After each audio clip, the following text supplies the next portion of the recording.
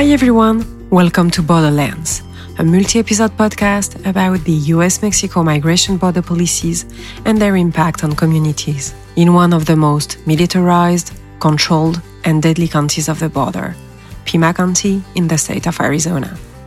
This third episode will focus on search and rescue in Borderlands, in the Sonora desert.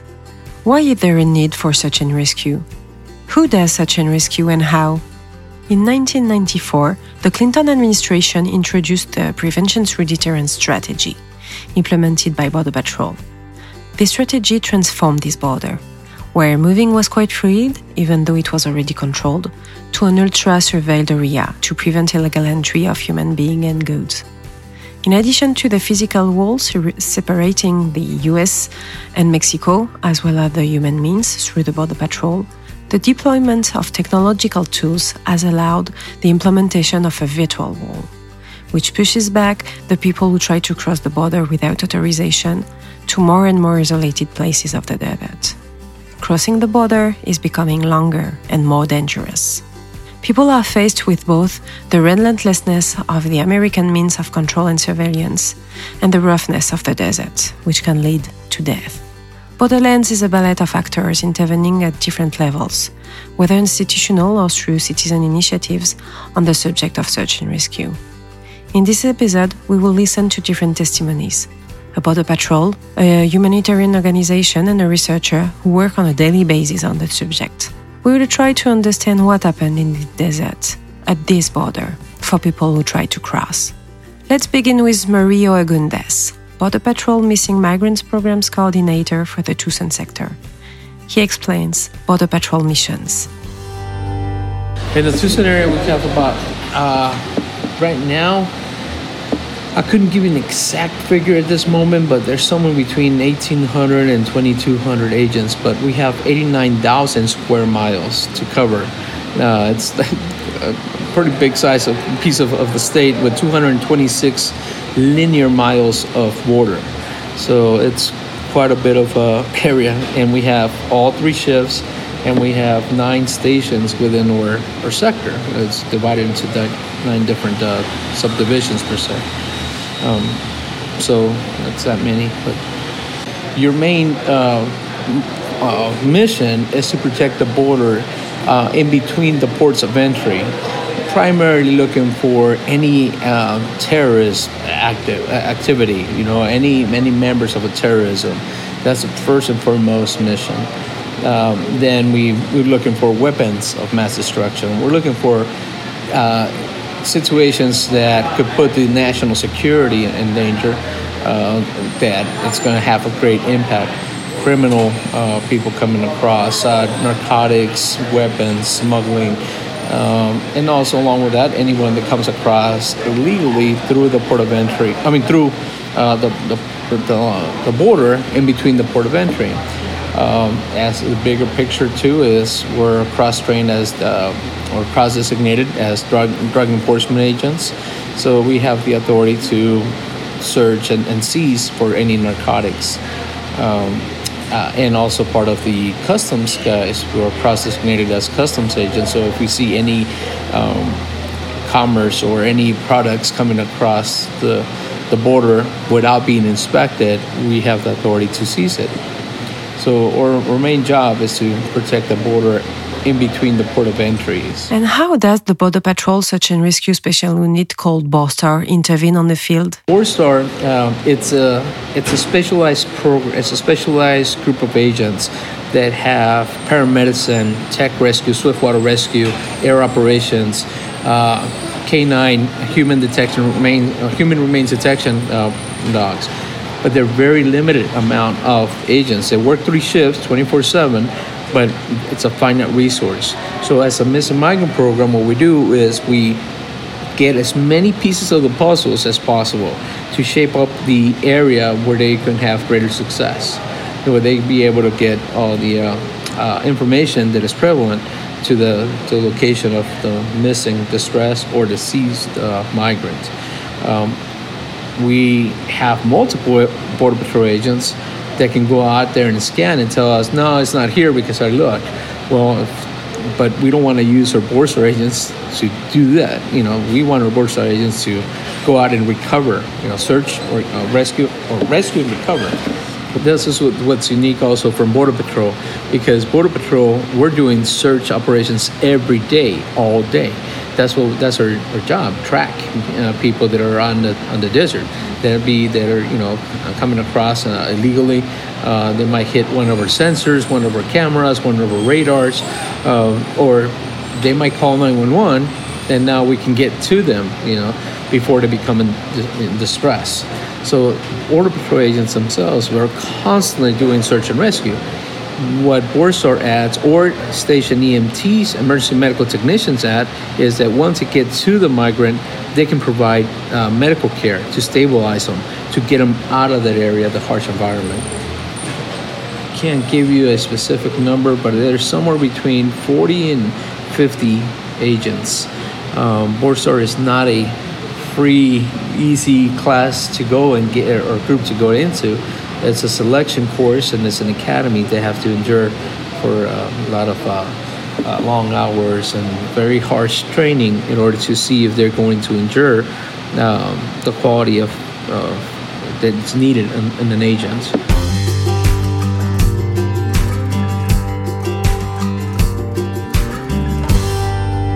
As Mario AGUNDEZ explained, BORSTAR are few in numbers. Moreover, BORSTAR are above all border patrols. Their primary mission is law enforcement, as he said. As the BORSTAR supervisor John Redd told the humanitarian organization No More Death, 80 to 90% of a BORSTAR's work time is spent on its law enforcement missions, more than on rescue ones. In addition, 6% of border patrols, about 12,000 agents, are reportedly trained in certified medicine, and only 1% of agents, 200 people, have received training in search and rescue techniques. This figure seems very low in comparison with the magnitude of the deadly ballet that operates in the Sonora desert. No More Death, a humanitarian organization operating since 2004 directly in the desert of Sonora, documents human rights violation in Borderlands, with the help of la Coalicion de derechos humanos and researchers. They called Border Patrol intervention a left-to-die practice. Let's listen to Parker Deighan, volunteer and coordinator of the No More Death Abuse Documentation Group. The Border Patrol has their search and rescue team, what they call their search and rescue team, which is BORSTAR. It stands for Border Patrol Search, Trauma, and Rescue. It's about 1% of Border Patrol's budget, and it's just Border Patrol agents who, in addition to their regular work, have gone through some extra training. They have their EMT license, so they can provide medical care, and they get some additional search and rescue training.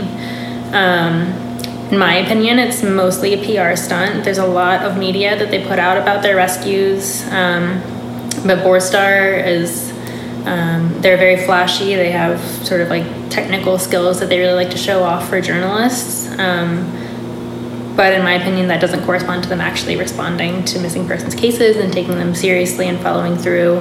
And very rarely do we see active searches for someone whose location is not definite. What we'll see more is kind of a very technical rescue from the side of a cliff that they, put out a press release about.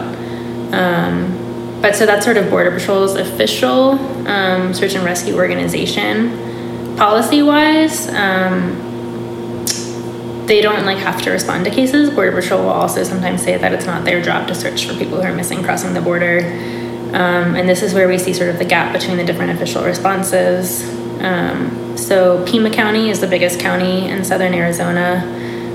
That's where we are now in Tucson, and it shares most of the border with Mexico in the state. So for civilians or citizens who go missing, it would be the sheriffs for the county who search for them. And that should not depend on citizenship. So the Pima County Sheriff should also be responsible for search and rescue for anyone who's missing in Pima County, and that should include people who have crossed the border. But they transfer their calls to Border Patrol. And so what we see is they don't take those calls, they transfer them to Border Patrol. Border Patrol thinks it's not really their responsibility. Sometimes they send people out, sometimes they don't. Well, sometimes it'll depend on whether they say they have capacity. we find that Border Patrol, they always prioritize enforcement operations, and they'll even say we're an enforcement agency, not a search and rescue agency. So, you know, if their helicopters are busy arresting people, they don't have a helicopter to send out on a search and rescue. We'll also hear, I mean, there's not a lot of consistency, and it's very opaque, as I'm sure you know, Border Patrol is one of the most like opaque organizations. So, you know, no policies are really like known if they even have concrete policies regarding when to search. But they'll also often say they'll only go with exact locational details, which means essentially they're not searching. They'll go if they have exact coordinates, which essentially makes it an arrest. You know, if they know exactly where someone is and they've got someone nearby or available to go, they'll send them to pick them up and arrest them.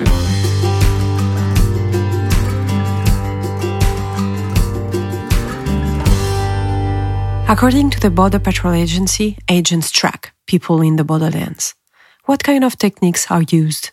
And what are the consequences for tracked people? We document the practice of chase and scatter. So that's one thing that really leads to the cycle of disappearance is Border Patrol will scatter groups of people who are migrating in a way that causes them to run in different directions and become separated. Sometimes they do this by flying their helicopter really low over a group of people who are walking, like so low that it's kicking up the dust and people are disoriented and running from this helicopter.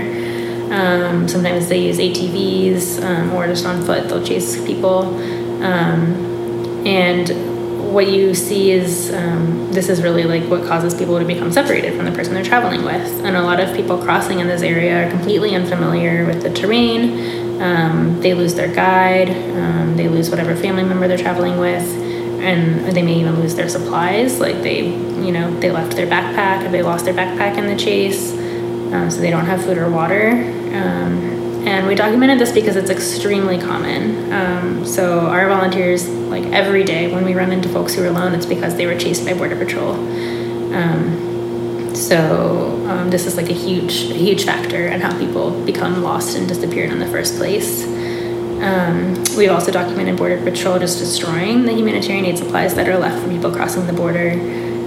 So our volunteers for many years have had the experience of hiking to one of our water traps and finding that every water gallon had been stabbed, and beans had been dumped out, or food had been just destroyed and vandalized. And we sort of anecdotally had a belief that Border Patrol was responsible.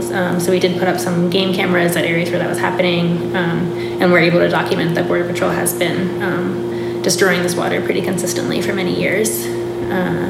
And yeah, so that just, I think, really highlights their attitude. You know, they really just, I mean, I think a lot of them are just, cruel and racist, but I would say even just organization-wide, this idea, this strategy, this enforcement idea that if you make this crossing more dangerous, that's a valid way of enforcing the border, really trickles down to like what I consider straight up murderous acts, and they think, well, great, they'll go turn themselves in now. And, it's like, yeah, or they won't survive because the water was destroyed.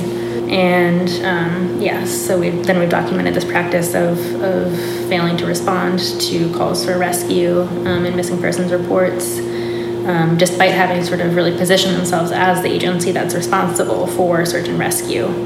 And we consider this a discriminatory system. People, just because of their citizenship, are placed into a different system where they're not receiving the life-saving services that they need. I mean, I fully attribute the crisis, the level of death and disappearance that we're seeing on the border to militarization of the border, beginning with the implementation of prevention through deterrence, which was also a law that was put into place kind of alongside NAFTA and alongside predictions that NAFTA would lead to mass displacement and more people traveling north and trying to cross the border. And so at that same time, our attempts to keep people out were really ramped up.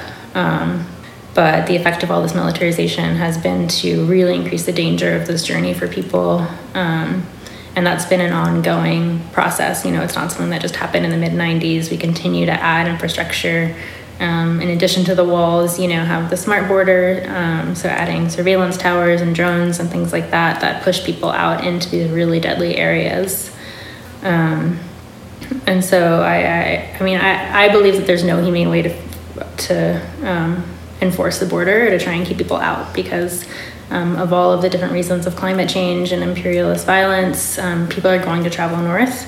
And as long as we try and keep people out, I think people are going to try. And so far, the tactic of our government has been to try and enforce the border by making it more dangerous. And that's just led to this loss of life. And of course, like before this militarization, I think it was like one person every 3 months there would be a documented death of someone maybe drowning. But since the increases in militarization, remains are being found every day in the borderlands. And the disappearances, of course, can't even be accounted for. The amount of people who died that we'll never know, because we see that all the time in our work. We go out to search for one person, and we recover more remains that we wouldn't have found if we weren't searching for that other person. And there's so many unresolved missing persons cases that we'll just never know the true number of people who have lost their lives. I think even just from a public health perspective, the trauma on people who do survive the journey is also enormous. So, the same things that end up killing people or leading them to disappear. You have, people who have been through such serious dehydration that they've lost kidney function for the rest of their lives, things like that. And then just the trauma of people someone they were traveling with died, a family member they were traveling with died. The journey is really, really traumatic. So I think we also need to really understand that it's not, even those who survive it and even make it to their destination, there's a huge impact on what they've been through. And then, those who are deported often are deported back to violent situations. Or back into situations where they can't support their families. So there's really, there's no good outcome. So some people who make that journey and don't die or disappear, but they're detained. They often suffer abuses in Border Patrol custody, not receiving adequate medical care, just being harassed and degraded, and then they're deported, back to whatever situation it is that led them to leave in the first place. So that whole impact. And then, maybe you've spoken to some other folks who come at this from more of an environmental perspective, but the environmental impact of the militarization is also really devastating to the ecosystems in the borderlands.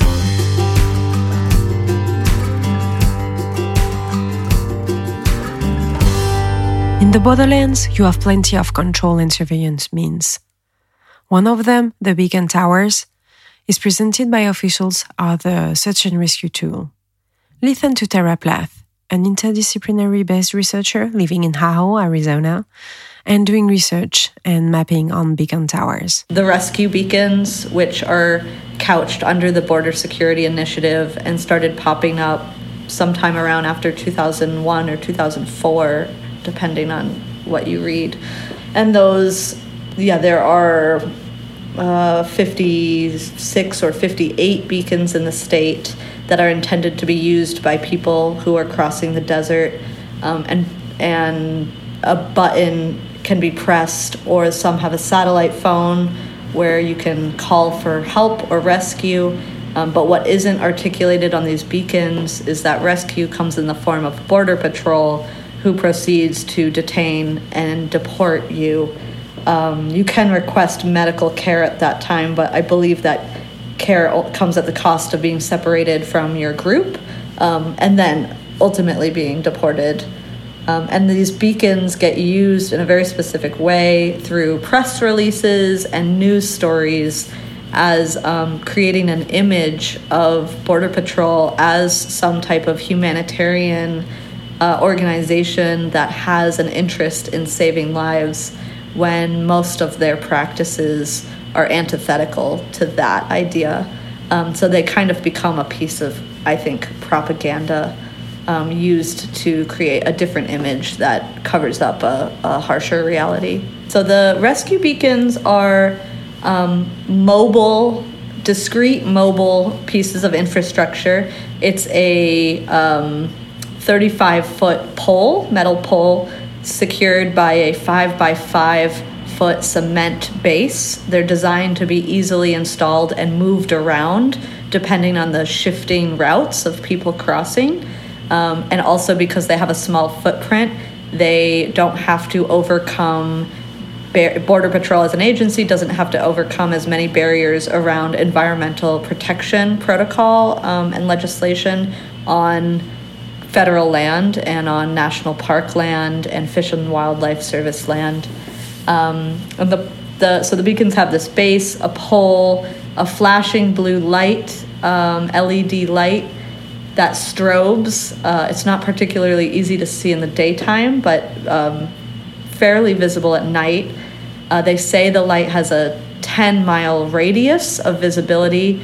That doesn't account for the mountainous terrain, the heavy vegetation, the washes.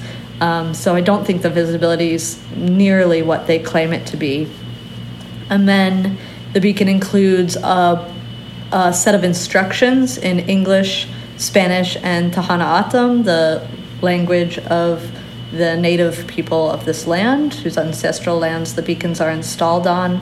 And the instructions, as well as pictographs for those who might not be able to read or speak languages not on the sign, that describe how you should press this large red button and wait for rescue to arrive. The beacons also include a motion-censored camera that I believe is activated when somebody's within a certain range. Don't think it's the same type of surveillance technology that's on a IFT tower or other type of surveillance infrastructure. I think it's a much more limited scope that's supposed to allow a command center to see who is pressing the button and what the scenario is. And then some of the beacons now have satellite phones where you can call, I believe it goes directly to a Border Patrol command center. You can call directly and request aid. And then they also have these reflecting pieces of silver, of metal at the top for daytime visibility, which, to limited success, it's interesting trying to spot one in the daytime. They're usually very difficult to find. I believe the first thing that needs to be, that would be accounted for, is that the beacons, for the most part, require a road of a certain quality that will allow a truck to drive the pieces and parts to the location. And they have to be installed on flat ground. So it needs to be in a pretty accessible area, which is interesting because it's a bit counterintuitive to the areas where rescue might be most needed, which is farther from the roads.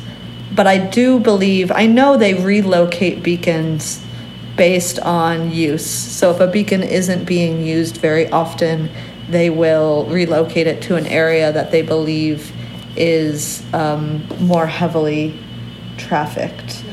We also saw during the trials against humanitarian workers in the Ajo area that they installed 2 more beacons in the Growler Valley, where some of the arrests had happened in direct response to the amount of human remains that were being discovered over the course of that summer. So they do locate them in areas where they think they will be used more. So, are beacon towers saving people in the desert? Does their presence have any impact on the borderlands? And more precisely, on people trying to cross the US-Mexico border? I've seen some numbers shared by Border Patrol or published elsewhere that list the amount of times a beacon has been activated and how many people have been quote-unquote rescued because of that activation. I think the word save, it's interesting to think about the timeline of somebody being in a vulnerable or precarious situation.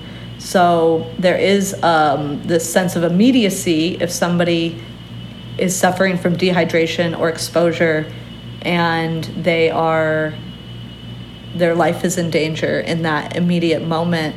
One could argue that the beacons do save people because hypothetically, if you activate them, you'll be rescued. Though there has been testimony from people who have activated the beacons and nobody has arrived to help them, or help has not arrived for many hours. And we don't know how often that's happening because Border Patrol has there's no level of accountability around how effective these beacons are, and Border Patrol has a lot of discretionary power, and they get to decide whether or not to respond to a beacon activation. We really there's no way to understand how often rescues are not being responded to, or calls for help are not being responded to. We could try to file a Freedom of Information Act request, but Border Patrol is pretty infamous for not answering those.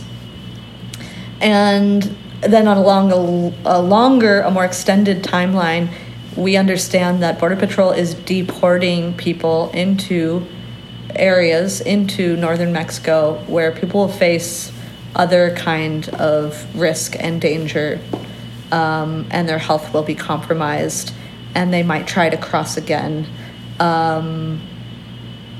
So I would be hesitant to say the rescue beacons are saving people. The beacons are interesting in that way. I think a lot of people don't realize they're related to issues around migration through the desert. So I've seen blogs and tourist accounts who believe the beacons are there for them in case they encounter cartel activity or something dangerous, because there are these signs warning people about illegal smuggling and kind of creating this environment of fear. So some people see the beacons and think they're meant for, campers, which I always find very interesting. There's not been a study done about the beacons specifically, but Jeffrey Boyce, Sam Chambers, and Sarah Lanius, a team of researchers and geographers who collaborate with No More Deaths, No Mas Muertes, on studies and reports. They've done really interesting work looking at how the addition of surveillance technology, visible surveillance technology like the IFT towers, create what they call a tertiary funnel effect.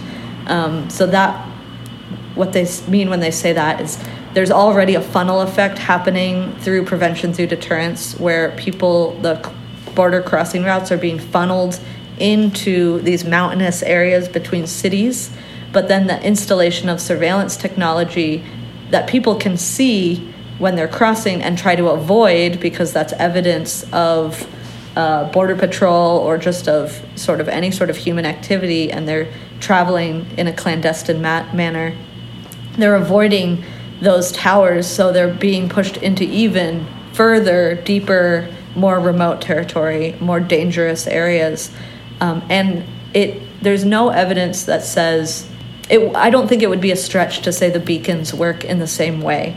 I don't think there's enough of a public information campaign happening in northern Mexico or Central America that would allow for people who are crossing to know what the beacons are in advance. And so if you see this flashing blue light, I don't think we can assume that people understand that as a place of rescue. In fact, I would associate it with police, with, the lights on police cars. And so I think people are likely avoiding those lights and getting into more dangerous territory until possibly a moment where they realize they really need rescue, and then you go towards sort of that infrastructure. And I don't have so much insight as to how the Ajo community or the Tucson community, people who are in areas with beacons, feel about them. I do know there are beacons on the Tahana Atam Reservation, and there's been requests to have them removed in certain districts because of their impact on the environment and on people's relationship to their land. I also know that the sort of sample or example beacon installed at the Border Patrol headquarters in Tucson, it's now only 10 feet tall. It used to be 30 feet tall, but it was distracting people on the highway. So people don't know what they are. They don't know how to think about them. They're these really ambiguous objects that are just vague. And So I don't know if there's like a comprehensive understanding of them. There are unofficial efforts, volunteer groups and organizations who have taken it upon themselves to be in touch with families of the missing or to receive calls via hotlines about people who have been left behind or lost in the desert. And those are primarily self-funded, self-organized groups who feel a calling and have a specific relationship to the struggles of people walking across the border who do that work. So I wouldn't call Border Patrol's program official necessarily, but they claim to have initiatives intended to rescue migrants.